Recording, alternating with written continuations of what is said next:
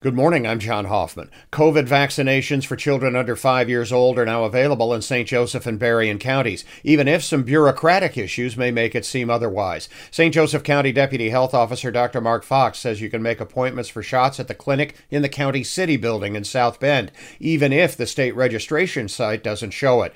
Berrien County says they have limited supplies right now, but do have some vaccines available. Contact your county health department for information.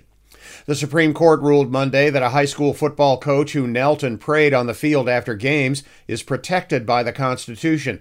Justices in the 6-3 majority said the coach's prayers came after the games were over and at a time when he wasn't responsible for students. The dissenting justices argued his prayers could have a coercive effect and allowed him to incorporate his personal religious beliefs into a school event.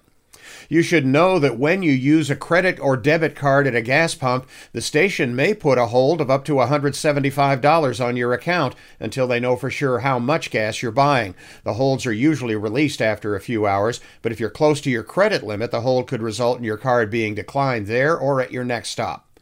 Former Notre Dame baseball coach Link Jarrett was introduced Monday as the new coach at his alma mater, Florida State. Jarrett led Irish baseball for 3 seasons, including this year's trip to the College World Series. A search is underway for a new coach at Notre Dame.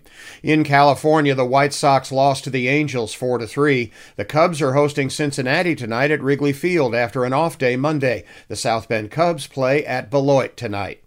I'm John Hoffman on Sunny 101.5.